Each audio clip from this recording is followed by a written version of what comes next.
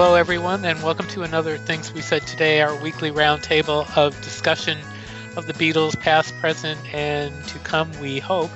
I'm Steve Marinucci, author of the Beatles Examiner and several columns on Examiner.com, and I will introduce my three co-hosts. First, out in the Pennsylvania area, there's Mr. Al Sussman, executive editor of Beatle Fan Magazine. Hello, Al.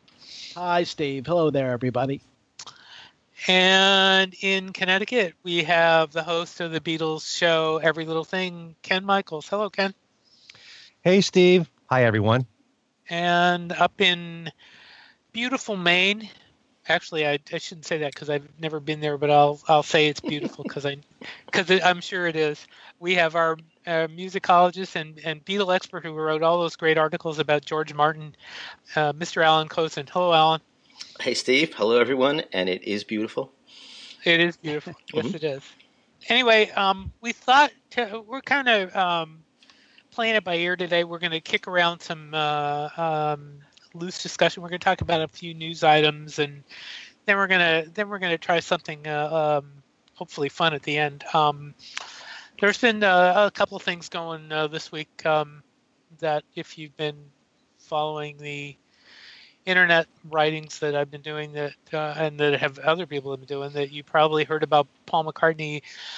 It's been confirmed. It's been reported by several legitimate outfits that Paul McCartney has made an effort to try and get his Beatles song copyrights back.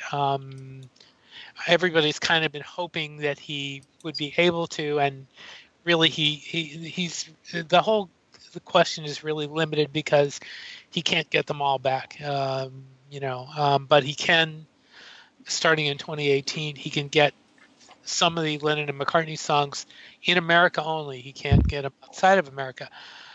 And so we thought we'd kick that around for just a little bit. Alan, I'm going to start with you. Yeah, because, this is actually not a big surprise. I think it's coming up now just because the story of Sony buying out Michael Jackson or his estate is in the news, and it always, whenever that catalog is mentioned, the question of can Paul McCartney get his songs back always comes up. But a few years ago, in an interview, someone raised the question about whether he was trying to get them back or whatever, and he said, well, I don't really have to, because in a few years it won't matter. He'll have them anyway. And it was a little cryptic as remarks go for people who don't know the details of the copyright law. But the copyright law is that, you get 2 28-year terms on published music, and then the rights can revert back to the creator.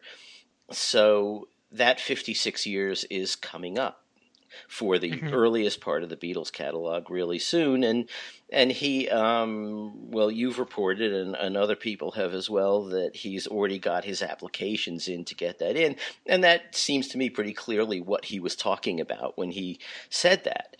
So in a way, if you follow that kind of thing, it's not really a big surprise. And also, for us as listeners, while it's kind of nice to think that Paul McCartney, who owns so many great composers' catalogs, but not his own, will finally get his back, in practical terms, it doesn't actually do anything either way for us. We still buy the records, we still listen to the records, nothing changes except knowing that he owns them, which is, I guess, nice.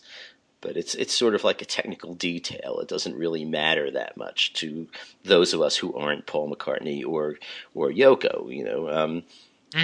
I guess there's when you say that he can't get them all back. Are you talking about just the timing aspect, that the 56 years applies only to the beginning of the catalog, but eventually he gets them all back? Or my understanding is that it only applies to U.S. copyright. Oh, not to huge market though.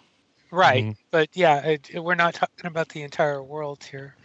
I was actually yeah. I was actually surprised that Sony was able to buy Jackson's estate out. I didn't think that would. I thought Michael Jackson actually owed Sony a whole lot of money, and that this Yeah. That's what I always thought.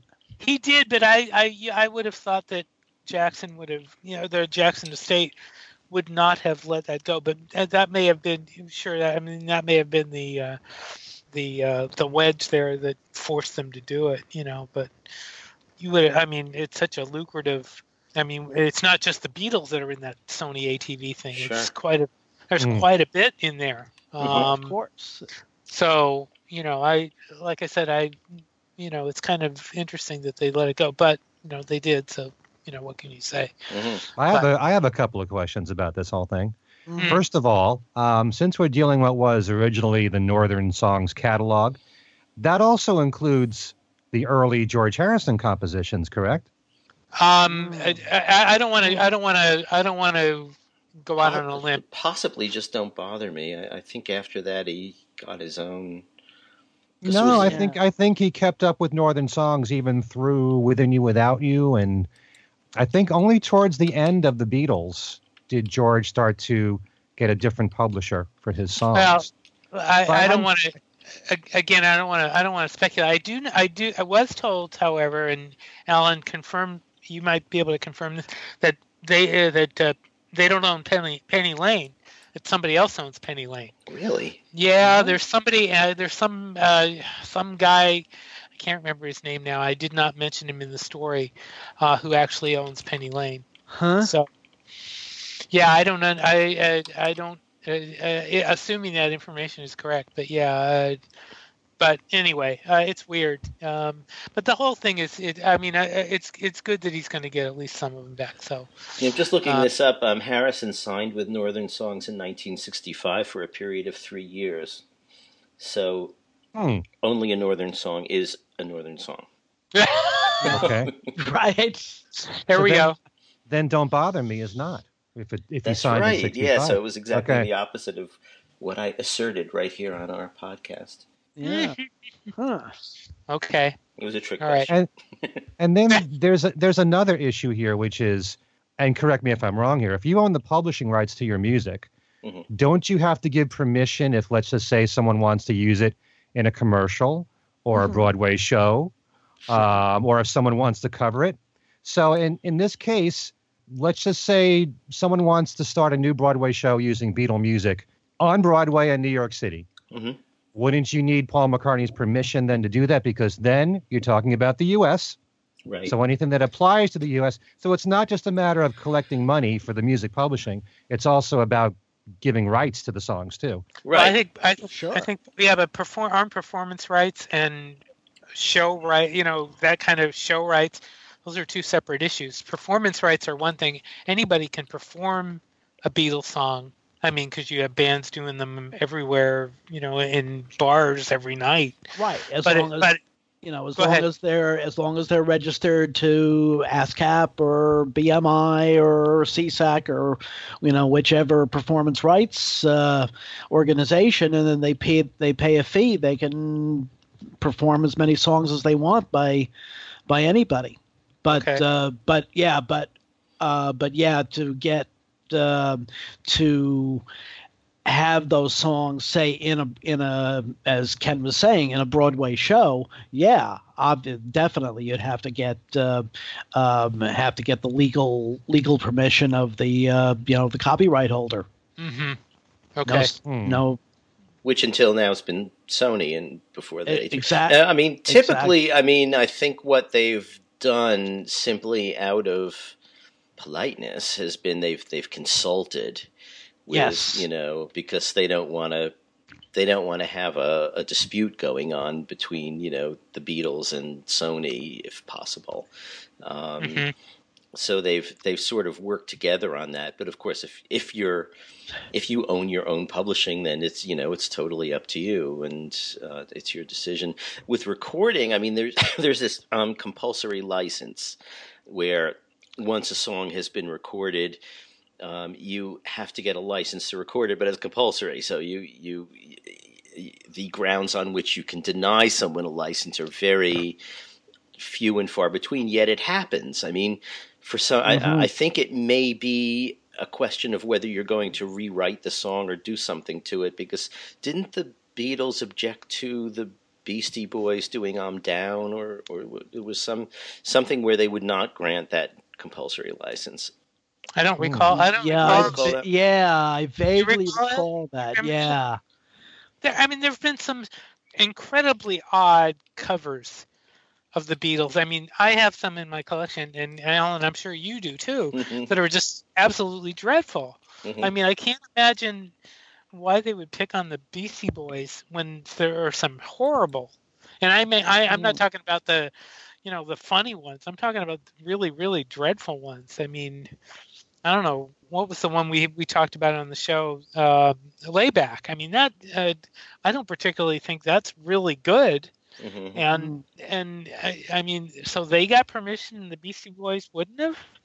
That doesn't make a whole lot of sense. It must have had to do with them wanting to rewrite the lyrics or something like that. That could be, yeah. Maybe that could very well be the problem there, because if they end up writing the lyrics, or they end up doing something to it, sure, I'm sure they wouldn't want that.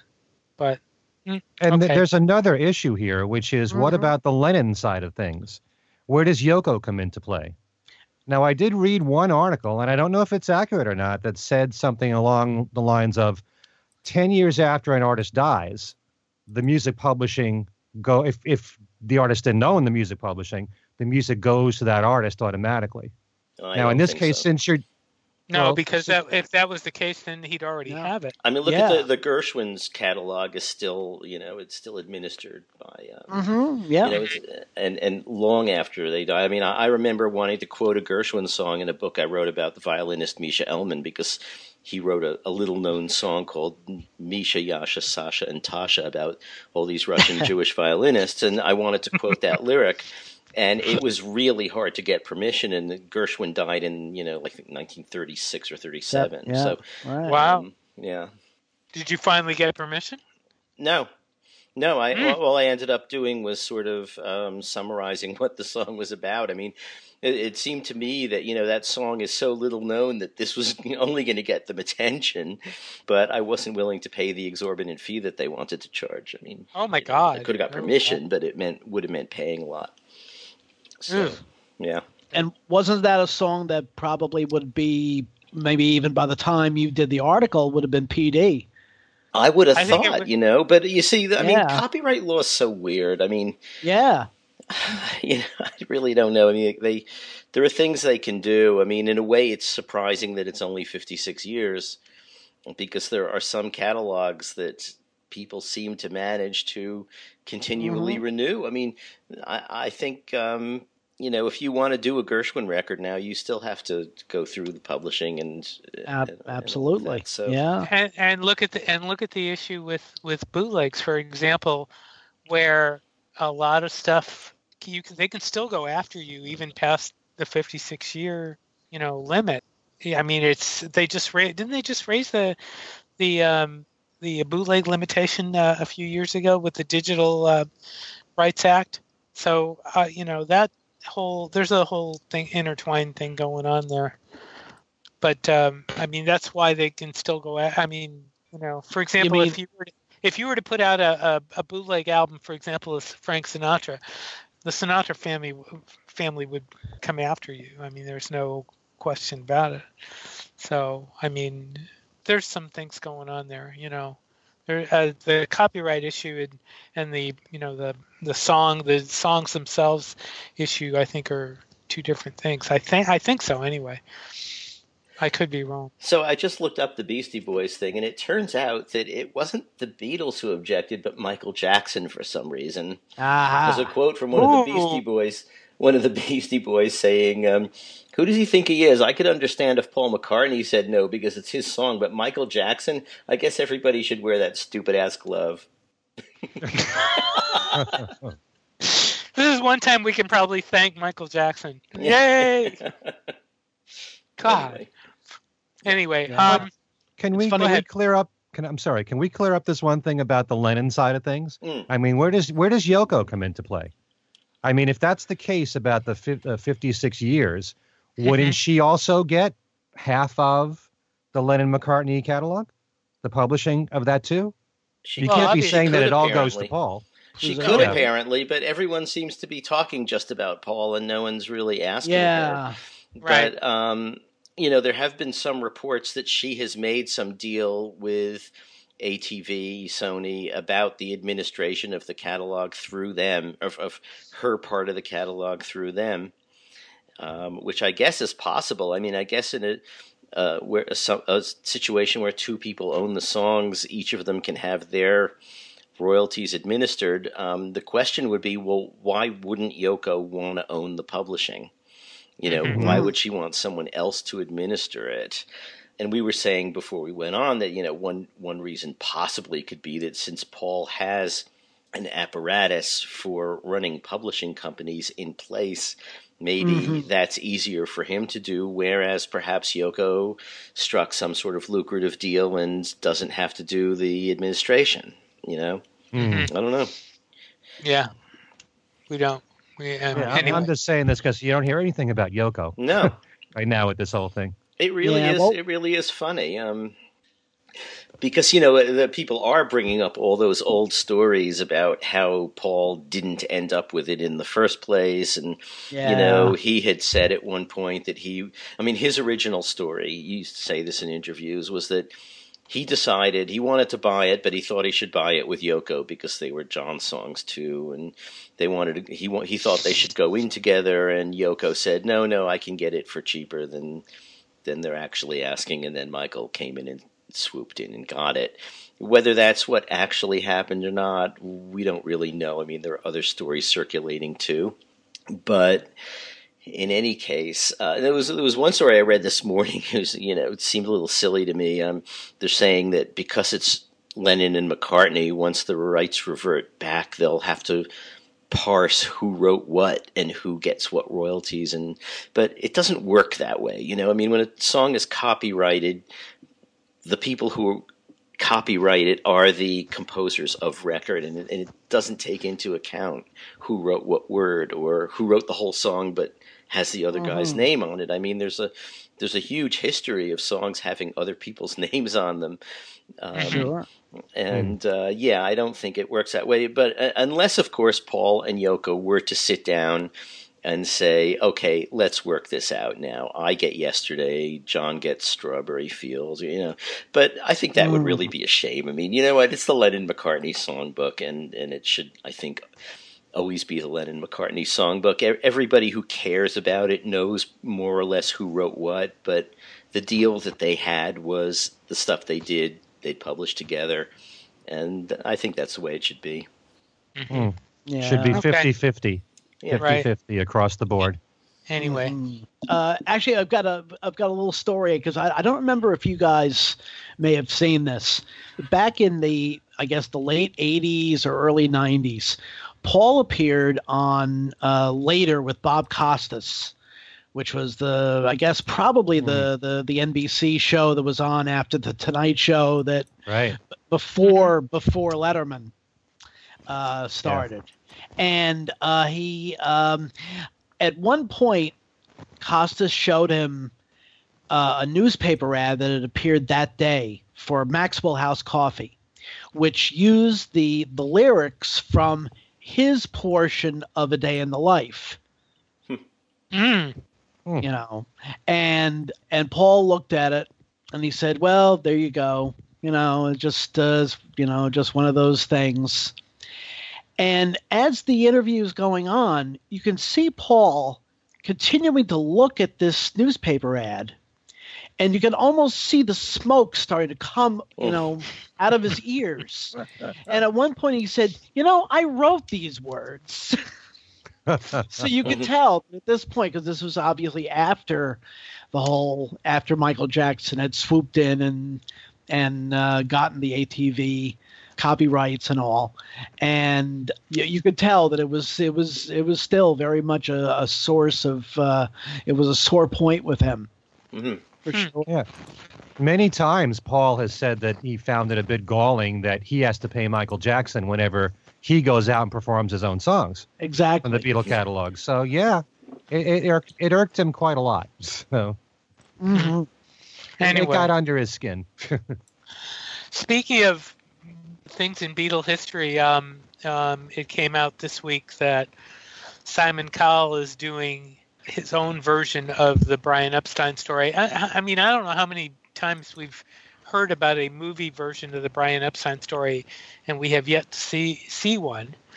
But now we have two of them. We have the Fifth Beatle, Vivek Tiwari version that has the song rights, and we have the Cowell version that won't have song rights. And whether or not, the question is how long, these things will take. I mean, it's like waiting for the next version, the next volume of Tune In. I mean, we've had so many versions of, I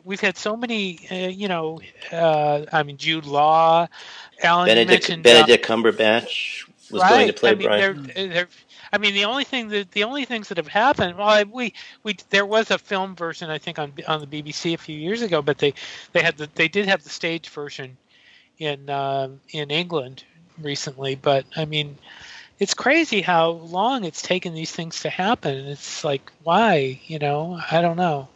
It would be funny if they all came out at the same time. Right. Yeah. Right. Right. But it's I just think that it's a great thing in a way that Brian is getting this attention now. Yes. I mean, we just saw that he made it into the Rock and Roll Hall of Fame, regardless of what our opinions are of the Hall of Fame. But just getting this kind of attention and this kind of, respect, it's so long overdue. And I'm just glad to see that there are projects in the works now. And Vivek Tiwari's book did really well. And, the fact that I, for one, and sometimes I'm guilty of this because there are a lot of artists out there in the music world besides the Beatles where I love their music and don't follow the history that well. But there are a lot of young people who are discovering the Beatles who may not know the whole history. And there's more to the Beatles than those four guys. And so as we were talking about George Martin, and I'm so glad that since his passing, there have been so many articles online about the massive contribution that he's made with the Beatles and with all the other recordings that he made. And Brian Epstein is the same story. Those two guys, without them, we probably wouldn't be talking right now about them. No, that's true. So if there's any two people besides those four Beatles that we should be talking about, where we should have more books, more movies, Broadway shows, whatever, it should be about Brian and about George Martin. Absolutely. No question about it. Yeah. Yeah. And then we also, okay, I'm sorry, Al, I didn't mean to interrupt. No, just from a rooting interest point of view, basically as a longtime opponent of American Idol and the shows like that, basically I'd be rooting against anything that Simon Cowell is involved with, and probably rooting for Vivek's effort because, as Ken mentioned, the book, this graphic novel, The Fifth Beatle, did very well and has won awards. And of course, Vivek himself is an award-winning producer and all. The resume as long as our arms on Broadway. And it's a great book. I mean, it's a great book. It really, really is. I mean, that's what's really nice about it. I mean, there have been comic book treatments of the Beatles story before, but this was actually very well done. And so I'm, from that standpoint, it's a great thing. And it's just like I said, it's a question of when we will see, the movies. That's the big question, and how it's long. We're long overdue. That's the thing. So hey, Steve. Yeah. You said that the Vivek Tiwari film has the song rights. Does that mean they're going to have Beatle recordings in them, or just other artists covering the Beatles? They have the Beatle rights. They have the rights to the Beatles songs. Well, that speaks volumes right there. Right. I mean, you've got to get the backing of Apple to do that. So, it shows, how much they think of this project. Right. So. And how much, and I guess you could say how much they don't think of. Well, Kyle's doing a different, going in a different way. I mean, the two of them up until just recently were working together, and now they're not. So, because Vivek's project is now going to TV. It's going to be a miniseries. So that's the difference there. So it'll be interesting. And then we also had today Sean Lennon announcing he was touring. Before we get into the Sean Lennon touring, can we stop coming up with Beatles 2 and people saying everything that the Beatles sons are doing is an extension of the Beatles? Because that thing with James McCartney and Danny Harrison, Danny working together. I mean, please, let's stop that. I mean, this is not Beatles 2. It is there's no way in hell it's going to be anything Beatles 2. It just so happens that the two of them are working together. But, you already have, I've already seen two tabloid stories to that effect. And it really just irks me to no end because people pick up on it and they believe it. It's ridiculous. Mm-hmm. You mean this idea of all the Beatle kids the Beatle kids getting together and forming a group, that kind of thing? Yes. Yeah. It's we've had those stories at least a couple of times, and it just really angers me to see that because it's stupid. They would never do. Julian would never do it. Danny wouldn't do anything like that. The only reason he's getting together with James would be because he wants to. And this, and if Sean and Julian work together, that would be the only reason. It would have nothing to do with, any kind of trying to live off the Beatles' legacy. I mean, that's just stupid.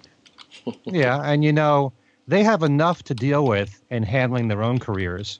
Yeah. And they're always compared to their fathers anyway. Can you imagine if they formed a group and to be compared to the Beatles? It would be an immediate disappointment.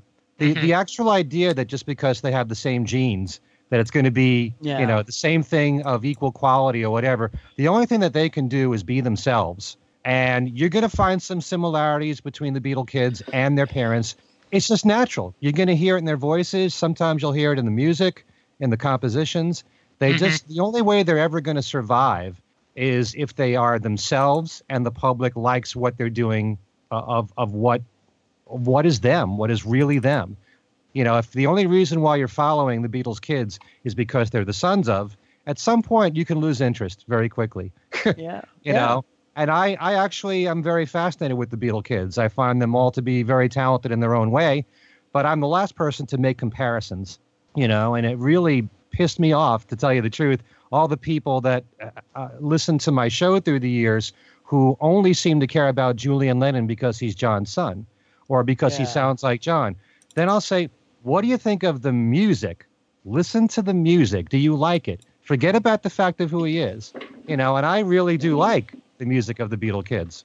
But there's nothing wrong with initially you have an interest in them because of who they are. But for it to be a prolonged interest, they have to establish identities all their own. And they're also very different from each other anyway. So that's what keeps me interested in them. And I do believe that they're all talented in their own way. Mm-hmm. Yeah. And, as far as, the people that immediately assume that just because they're, that they're their sons, that they're, automatically inherit all of their musical brilliance. Not to speak ill of the recently deceased, but I always say that the three words that could, combat any of that are Frank Sinatra Jr. Mm-hmm. That's a good point. Who didn't have a fraction of the talent of his father, even though he was basically molded into a clone of him, and indeed in his last years after his father passed, was basically going out as a kind of a Sinatra substitute. Mm-hmm. and not doing it very well. If you've ever watched any of the clips on YouTube, so it's it's not an automatic thing that the son automatically inherits the talents of the father. Mm-hmm. But it's also very hard to assess the work of a kid if you automatically make a comparison. Yes. So, and that's what they have to deal with. And it's not just the Beatles sons. It's any any musician, any actor who has who have siblings that everything is compared to, and it's just not fair to do that. Mm-hmm. People do it, it's probably never going to end that people make the comparisons, but you got to judge these artists on their own merit, and Yeah. So speaking of Sean, then, which was the topic, I've found Sean's stuff really good, and I've seen him perform as well, backing his mom, and he is a really good guitarist, a really good, actually multi-instrumentalist. I actually knew someone who was his music teacher when he was a little kid. I mean, a really little kid. Oh, really? Yeah, who had, at the time, I believe he was learning saxophone. And he said, and he had said then that he was really talented, that he was like his, one of his best students, and, and not because he was Sean. So, he very clearly has talent. And, what he's doing now, I don't know whether the tour with Les Claypool or with Ghost of it. Okay. Yes, it's Claypool. So that in itself is kind of interesting, because Les Claypool is also a sort of a going concern, with Primus, and that's a band that has a following, is not huge, but is moderately big, and they've found some common ground to work together, and I think that says something as well. I don't know that Sean necessarily needed that validation, because I think he's put out enough music of his own that that we can see that he's got the goods. But I think it's just interesting to see that he has this kind of collaboration going on. And Ghost of a Saber-Tooth Tiger, I think, is a really pretty good band too. So yeah, I think it's kind of interesting. With Sean, as we were saying in a previous show, his music is all over the place. I mean, he made an album called Friendly Fire, which was very poppy, very Beatle-y, and very reminiscent of John. But if you followed what Sean has said in his interviews, he's very influenced by the Beatles, and he loved Brian Wilson as an artist, very big influence. But then he loves a lot of the hard edge, what's the word? Alternative, sorry, music that's out there. And so he can go in either direction. He's really all over the place there musically. So I sometimes like to say that whereas Julian is very influenced, I think, by John and a lot of other influences. He used to talk about jazz and Steely Dan and Keith Jarrett and people like that. Sean is more a product of John and Yoko, because Sean is very supportive of Yoko's work. And you can tell that in the music that he's done with the alternative artists that he works with. So he continues in both different genres, more mainstream and more alternative at the same time. He can go in either direction. So he's fascinating to watch. And like you said, Alan, he's a great musician.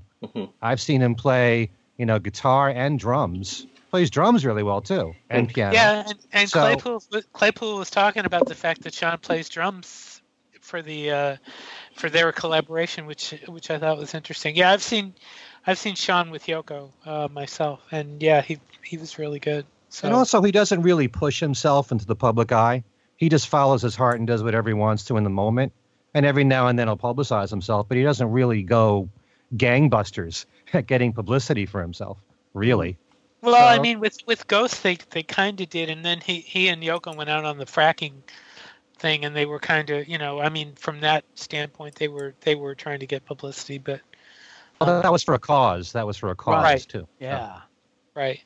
But it wasn't as much about Sean as it was about the cause of fracking. Sure. No, yep. That's true. Anyway, and we also have Paul getting ready to go out on tour. They're still announcing shows, and there are probably going to be a few more shows to be announced. Although it would seem that most of the American shows have been announced. I don't think this is going to be that extensive. I think everybody's kind of hoping he's going to hit every city in the world, but it's not going to happen. And right. I believe he announced the other Portland by mistake, but they're going to have to clear that up and have him come here. Well, does Paul know that you've moved, Alan? Because if he does know, then he'll book a date there. Absolutely, yeah. I mean, I'm sure he follows me on Twitter. There you go. No doubt. Well, I mean, doesn't Yoko follow you? Yeah, probably. Actually, well, Yoko sent my Christmas card up here this year, so she knows where I am. She'll tell him. See, 'cause Yoko follows me. Mm-hmm. She does. I'm serious. She does. But anyway, I'm sorry. Never mind. But yeah, so that's starting, and it'll be interesting. I know we'll talk about what they'll be changing in the set list when that happens. You're seeing the first show, aren't you? I'm hoping to. Yeah, I'm working on it. We'll see. I'm working on covering it, so we'll see what happens there. But it's kind of interesting. You've got Paul, Ringo, Sean, and James all touring. Mm-hmm. Pretty much the same time. Mm-hmm. Who knew that Danny would be such a layabout? I know. Anyway, he'll be around. Yeah. For the second half of the show, we're gonna just throw out little questions. And Ken, you had a question you were gonna hit all three of us with, so I'll let you go ahead and start. Yeah, I was curious because one thing all four of us have in common is that despite our love for the Beatles, none of us ever got to see the Beatles as a group live. Right. We've all seen them as solo artists, but we've never seen them live. So I was curious in asking all three of you this question. If you had your choice, if you can transport yourself back in time and pick one concert that the Beatles did together, and you could be there, if you had your choice, what would it be? Now, I should also point out that if you want it to be when Pete Best was with them, that's fine. Or Stu Sutcliffe. If you want it to be the Quarrymen days, when John, Paul, and George were together, that's fine too. But any part of their history when they were together, and I'd be curious to know, amongst the three of you, if you had your choice, which concert, and it doesn't even have to be a specific concert. It could be the Beatles at the Cavern if you want. It could be a venue, if you had your choice, and why? What would you pick? So that's a great question. Why don't we start with Al? I'm going to go with something that we talked about, or that Billy J talked about last week, and it's a historic kind of turning point concert in Beatles history, and that's their appearance at Litherland Town Hall in Liverpool, shortly after they returned from their first trip to Germany, to Hamburg. Their first season of playing in Hamburg, and that's always been kind of looked on as the kind of the turning point of their apprenticeship. And for Billy J, totally without any sort of encouragement, to bring that up and talk about that was, what a great show that was. That would have been something really special to see, I have a feeling. And it was with Stu and Pete. Yeah, that's true. So I would go with that one. Okay. Well, I was going to go with that. That was the first time. That was the first time that Billy saw the Beatles in concert. That's right. Yeah. So, I was going to go with that, except for one thing that maybe when I remind Al, he may change and pick another. I'm sure you've read the descriptions in Mark's book about what the atmosphere was like in terms of so are we going back to these concerts as invisible and or are we subject to the same beatings up that everybody else was? No, I'm invisible. Okay. In the ether. With a tape recorder. Yeah, exactly.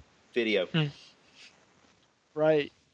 Right, with all the technology we have now, but being invisible but there. Sounds good. So, Alan, you would pick Litherland too? Well, now that I don't have to pick Litherland because Al mentioned it, I would go we might as well have some variety. So, I think that of the shows that we have seen on video, the one that I think probably would have been even better live because it was already one of the best on video, might have been Paris 65. Yeah. Would need, of course, a really close seat. But invisibility, but they were very, very tight in that show, and it was a really good show. And it's you're talking about basically the same show as Shea, except I think a much more controlled setting, and I bet that would have been incredible to be at. Very interesting. Yeah. How about you, Steve? I'd have to say Hamburg. I keep listening to the Star Club stuff, and I love that. And I have to, even more than Litherland and the Cavern, the raw energy in those Star Club tapes is just so nice, and I would like to be able to hear it not so distant, not as distant as the tapes we have, as the tapes that we have are. So I'd say Star Club. So do you want the Star Club of the tapes or of previous years when they were perhaps wilder but didn't have Ringo? Yeah. That's a good question.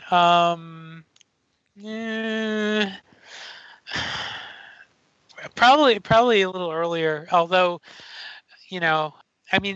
Ringo really is not much of a factor in that Star Club session there, so I guess it wouldn't make any difference, but probably earlier when they were wilder, but they were pretty wild on that Hamburg tape as it is, so it's hard to, between John swearing and all that stuff, so. But at the same time, as they got better and better as a live act, you would think that maybe you'd want to see them at the end of their Hamburg days at the Star Club. I'm sure they were probably a lot better then than when they played the Indra. Right. Oh yeah. Right. So. Well, I didn't say the Indra either. So okay. There we go. So Ken. All right. Yeah. Actually, I would agree with Steve. I would find it really fascinating to see them in any of the Hamburg venues, and if I had to pick one, probably the Star Club, because they would have been at their best the end of 1962, but also because of the fact that you've heard that they went and played for 8 hours a night with some breaks in between. So, you would have heard some songs that I'm sure that they would have duplicated, but some songs that would have been entirely new. Some songs they might have played only once. Some songs they might have played 3 times. It would have been fascinating to know what their entire set list was for an entire night. I'm sure it was those same songs that were on the Star Club, but there might have been other songs too. Right. So just to know that and to keep going on throughout the whole night. Obviously, this is all with the knowledge of what they became later. If you lived back in those days and you didn't know what was to happen with the Beatles, you might only stay there for an hour. But knowing what we know now, if you had a whole night of just watching this band do one set list after another, and just to see how they interacted with each other, the looseness of the band in Hamburg, and also the tightness too, and how they gelled as a band. To see both of those at the same time, and just to witness the different set lists would have been fascinating to me. I agree with you completely. Yeah, because that would have been really cool to hear all the stuff. The really interesting thing would have been the songs that they haven't done since, that we know nothing about. And those would have been interesting to hear some of those too. So yeah. Anyway. Well, sometimes I've said here on this show how much I love Mark Lewison's book, The Beatles Live. And one of the reasons why I love that book is because you see the songs year to year of what they did live, what Mark could prove they used to do, whether they did them once or whether they did it repeatedly.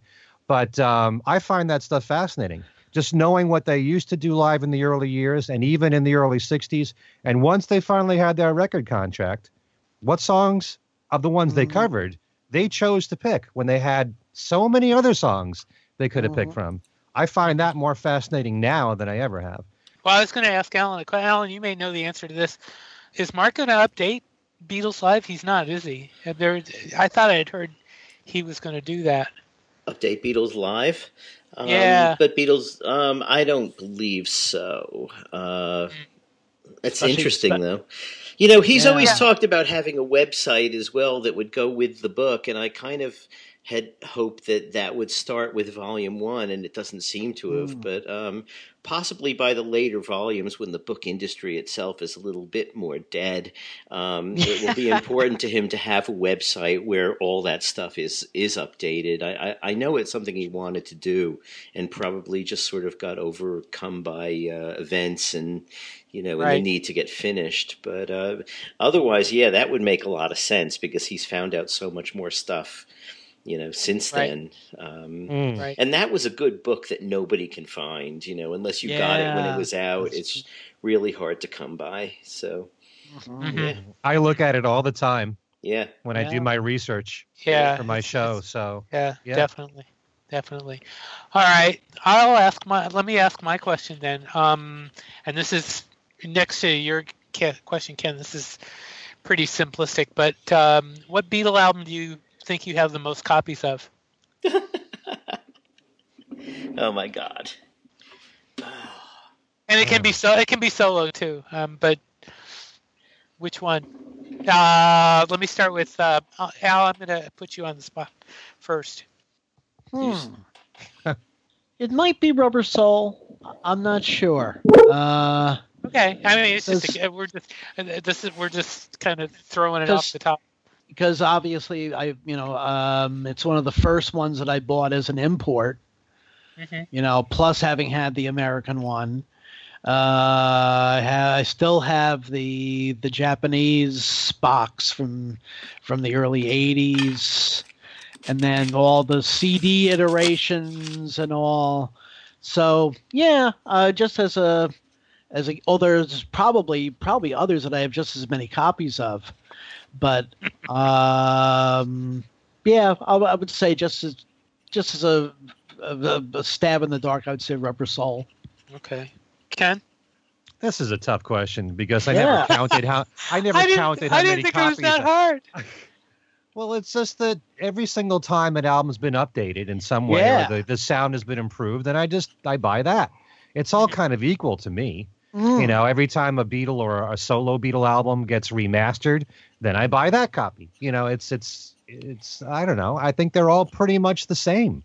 I suppose, there have been instances when I've gone to a local record store and bought Beatle albums that I already had many times over for $1, so I can have one for $1. And so there's a lot of, of the American albums that I probably have 4 or 5 copies of just for that reason, like Meet the Beatles. I know I have a lot of copies of that one. Probably have a lot of copies of Sgt. Pepper for that reason, just so I can say I bought it for $1. But it's not like I would say that I played all those albums. I probably played the original ones that I bought from the very beginning and stayed on those until I got a better sounding copy. Right. And I was never one to go and buy, all the Japanese albums and all the British albums. Right. Once the CDs came out in 1987, I became converted to a CD fan. Yep.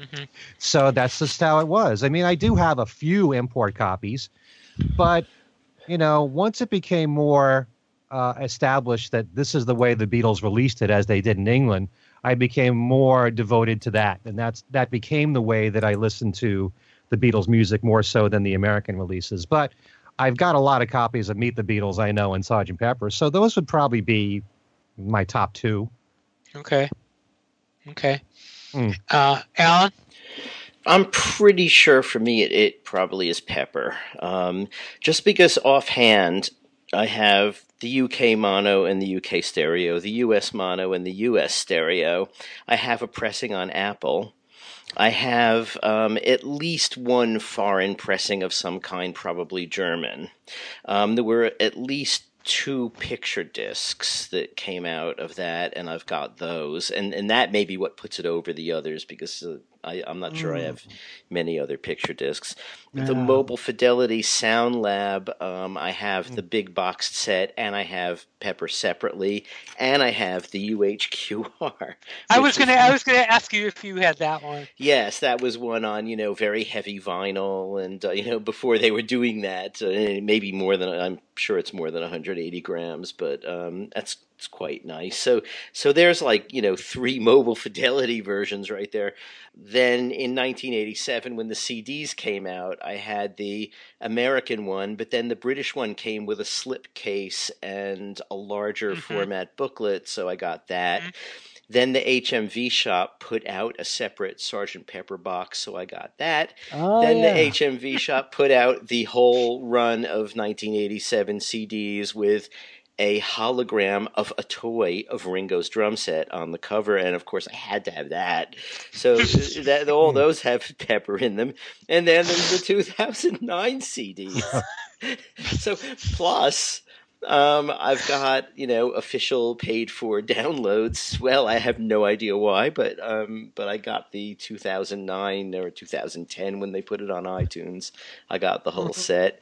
So if that counts. So, yeah, I think they definitely should have given me green stamps for my Sgt. Pepper collection alone. Yeah. Wow. Which is more. I've got more copies of Sgt. Pepper than there are Beatles records. Wow. I would also have to say Pepper, only because when I used to hit the vinyl stores in Berkeley, which is about an hour from here, one of them used to have, this was years ago, obviously, used to have records for $1. And I picked up all sorts of, and I used to just go through and pull all the Beatle albums. And I got numerous copies of Pepper that way, imports, mostly domestic though. But I do remember one time picking up one years before the mono version was released here, a mono copy of, I believe, the first White Album. But that was neither here nor there, but I'm pretty sure it's Pepper. I do also remember picking up at that particular record store an 8-track, a Sgt. Pepper a Hollywood Bowl 8-track that had I believe the song titles mixed up or something. There were a couple of 8-tracks that came out that had the song titles, the order changed.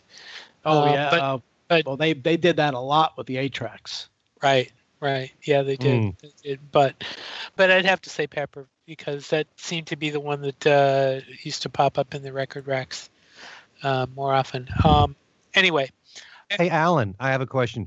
Mm-hmm. Alan, did you also collect the Beatles music on cassette and 8-track too, or was it strictly vinyl to CD? Yes, I believe I have at least one Sgt. Pepper cassette. What was I thinking? I didn't collect it on those formats. I happen to have ended up with, I think, a complete run of the cassettes, but I've got no 8-tracks. So yeah, there as you see, I've been remiss. You have. There were versions of Pepper that I could still get. That's true. Do you know, I was not a big picture disc collector. I did not like picture discs that much. I thought they were pretty much a waste of time. It's strictly for a collector and nothing else. Oh, yeah. I mean, I wouldn't play the disc. Yeah, see, I would just own it and display it, See, that was probably the reason why I was never really into it, because I was into, hearing the different mixes and stuff that were coming out on vinyl. So I just didn't bother a whole lot with, I mean, I have a couple, but I don't have that many. I didn't make a point of going crazy with those. I never did. But Al, did you have a question you wanted to throw out at us? Well, yeah, as a matter of fact, by extension, since the three of us are of a comparable age, Ken's younger. Mm-hmm. So his will probably be more interesting. But what was your first Beatles album? Which was your first Beatles album purchase? Okay. And, Steve, why don't we start with you? Yeah, that's pretty easy for me, because although I didn't buy the first copy, I mean, my sister got the first copy of Meet the Beatles because we bought it, I believe, just before the Sullivan Show. But I think my first one was probably the second album. Mm-hmm. Either that or Introducing. I can't remember which one, but it was one of those real early ones, because, I mean, we were doing it then. So, but I can't. It's hard for me to remember, to be sure. And And a lot of that stuff, I don't have anymore. So, yeah, sure. But I would have to say either introducing. It's probably introducing. I think. So. Oh, actually, it might have been if you count the fake ones. The Beatles. Well, not the fake one, not Beatle-rama or one of those. But it was probably introducing. Yeah, although it probably would be fun to find out who played those, the Beatle-rama and those fake albums. If there was anybody on those records that later became a notable musician. Didn't Elton John do a couple of Beatles songs for one of those? Because he was doing, was it Hallmark? Well, I don't think he did Beatles songs, but he did covers of a lot of like contemporary hits when he was still working in publishing, before he got the contract with Philips in England, right, Ken? Yeah, I'm pretty sure. There's an album of just covers. Yeah. Of him, Signed, Sealed, Delivered. He covered. Yeah. I'd have to look up all the song titles, but it's interesting just to hear Elton. This is what he did early on. And he was good at what he did. They were just, they were passable. And it's just good to hear him, sing those songs. But yeah, I do have some of that material. Mm-hmm. Mm-hmm. Alan, what was your first Beatles purchase? Well, I had an uncle who gave us a copy of Meet the Beatles early on. But I wasn't really buying records much in those days. Had a very minuscule allowance and was spending it on other stuff. And so the first one that I went out and bought myself was not until yesterday and today. It's pretty late, isn't it? Yeah. You know how many copies of that I now have? Right, with or without the butcher cover? 3 of them have butcher covers. Was the first one you bought a butcher cover? No, alas. Although I do know a girl who had bought one that had a butcher cover and a week later brought it back because she wanted the same cover all her friends had. That must be killing her now. But, oh my God. Yes, the things you do as a kid. But yesterday and today, it's I then made up for my tardiness, however. Yes, you did, in a big way. Ken? Did you get... Go ahead. No, my answer is not all that more interesting because I do remember the first Beatle record I owned was definitely Meet the Beatles as an album. I do remember buying Love Me Do as a single. It was the first single I ever bought. And it was 49 cents back then. On the yellow Tally label. But I do remember as an album, Meet the Beatles I had. I was bitten by the bug as soon as I heard I Want to Hold Your Hand. So I was listening to all the early stuff back then. Even though I'm born in 1959, I still, I love the Beatles from the moment I heard I Want to Hold Your Hand. So I do recall getting the Beatles' second album at a Sam Goody store, where it was a Code C, which I think was either $2.49 or $2.99. I'm trying to remember. I remember getting that and buying that. That's the first I remember buying. So maybe Meet the Beatles was a gift to me. I don't remember, but I did have Meet the Beatles before the Beatles' second album. So yeah, but I always remember going into a little record store getting Love Me Do as a single. That was my very first single, and I still have it. That same copy. It's in very bad shape, though. Yeah. I wore that one out. So, yeah. My first Beatles album purchase was actually A Hard Day's Night. This was just after I graduated from 8th grade and had graduation money to spare, and went into a store called Modell's Shoppers World in Lodi, New Jersey, and they had just gotten. And this is why the date that I've always seen for the American release of A Hard Day's Night is absolutely wrong, because this was around June 15th, and they had A Hard Day's Night, and I picked up my copy then. And because I think the date, I think they still list the date as sometime in July or something like that. I forget what the exact date is that is listed, but it was definitely available as of June 15th. Yeah, that was my first one, and I actually didn't get either Meet the Beatles or the Beatles' second album, I think, until sometime that summer. Yeah. Wow. You weren't dying to get Meet the Beatles and the Beatles' second album as they came out? No, because I was actually a convert. I actually resisted for about a month because I thought, when I first heard, when on the night of January 7th, 1964, when, out of nowhere, this record that I had never heard before is the number one record on WABC and sounded like it was something out of from another planet. My original reaction was negative. And then when, basically the next day, there's all these girls at school going crazy over this group that they hadn't heard of a week before. I guess the even the young curmudgeon in me sort of came out, and so I resisted. And actually, it was their performances on the Ed Sullivan Show, particularly the show from Miami, that won me over.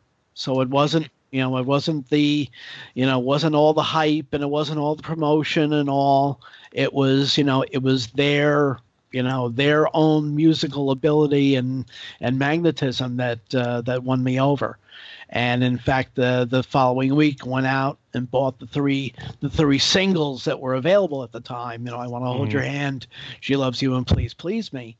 But I didn't get a Beatles album until, as I said, until that June. Wow. It's kind of fascinating in a way when you listen to the order in which people buy things. There are a lot of people who may have listened to the Beatles or gotten to the Beatles first from what they did in the late 60s, and then they discovered the early stuff, and their reaction could be very different from people who listened to everything chronologically. It's the same thing with people who got into the Beatles through the solo music first, because that's a very different experience. And it's just interesting to hear different perspectives that way, because I know a lot of people that got into the Beatles first through the solo stuff, and then they discovered the group. So, those are the younger Beatle fans. They're not that young now. No, they're not. I know that, and I said that. I'm saying that with tongue in cheek and knowing that you would react to that. We wanted to make note of a couple of things. Number one, for those of you that hear us on fab4radio.com, we are now on every day at 6 p.m. ET, and we thank Matt at Fab4 Radio for that. So, but you can hear us every single day at 6 p.m. ET. And so that means that the name of the show is going to be changed to Things We Said Today and Tomorrow every day. And the day after that. And Things We Said Every Day. Yes, there we go. Things We Said Every Day. Okay. So there we are. Or since it's at 6 p.m., it would be Things We Said Every Night. That's true too. Good. I like that. Work that solo music in, Al. Right. As Matt made a point to tell me, we're on 8 days a week now. So, and we are. And we also want to get in a tribute to Keith Sluchansky, who passed away this week. I haven't met him, but I know, Alan, you knew him very well. And Al, did you know him too, Al? Very peripherally, just, because he worked and or owned, managed several stores in Greenwich Village, several of which I used to, which I was a customer. So I knew him basically as the guy behind the counter, but Alan knew him much better. Ken, you knew him also, correct? I met him several times at Revolver Records, which is really where I came to know him, and I bought a lot of stuff there. And, we always talk Beatles. He always told me some interesting items out on the market or what was about to come out. And He's a real nice guy, and really shocked to hear about his passing. Yeah. I also had contact with him, and we were all really, really shocked, and we want to give our condolences to his family. He was a really nice guy. So that said, we are about out of time. We want to thank you all for being with us again. We hope you will be back with us for our next show next week, and catch us every day on Fab 4 Radio or on YouTube or on Pure Pop Radio. Pure Pop Radio, on iTunes. We're all over. You can catch us everywhere. We're on. We have a couple pages on Facebook. We have the show page and a group page, and we'd love to hear from you at our email address, thingswesaidtoday@gmail.com. You can get a hold of us, each of us, online through Facebook, through our own personal pages. We're always there. I know Al daily posts 50-year items. Almanac-y type stuff. Almanac-y type stuff. Yep. Yeah. And we're all out there, and we'd love to hear from you. We've gotten some great comments. Actually, there were a couple of great comments about the fantasy shows that we did, and we're going to try and we're definitely going to look at those. Tom, I hope I pronounced this right, Aguirre really liked the Jude Kessler show. Like I said, at the fantasy show, the McCartney show got a lot of commentary. Somebody asked how come we didn't mention Denny Lane, and I wrote back and I said I mentioned Denny Lane, and somebody else said they agreed that Todd Rundgren would be an excellent choice as a collaborator for Paul. But there were all sorts of great suggestions. We've been getting suggestions for future shows, and we will definitely take a look at those. So please feel free to write us, to talk to us on Facebook, and we'll be glad to come back to you. We are not shy about talking to you. That's for sure. Anybody got any quick things to say before we sign out of here, guys? Just one thing. You was that Tom Aguilar? Aguiar. No, it's Aguirre, I believe it is, not Aguilar. Oh, okay. So it's not the Tom of Octopus's Garden fanzine. I think that's who it is. I think you that's think who it is? Yeah. If it is, I'm pretty sure. Yeah. Yes, it is. Yes, it is. If it is, Tom, there's your plug. There you go. Yeah, I believe it's Aguirre. It's not Aguilar, and because I'm looking right at the mail, so I hope I'm pronouncing that right.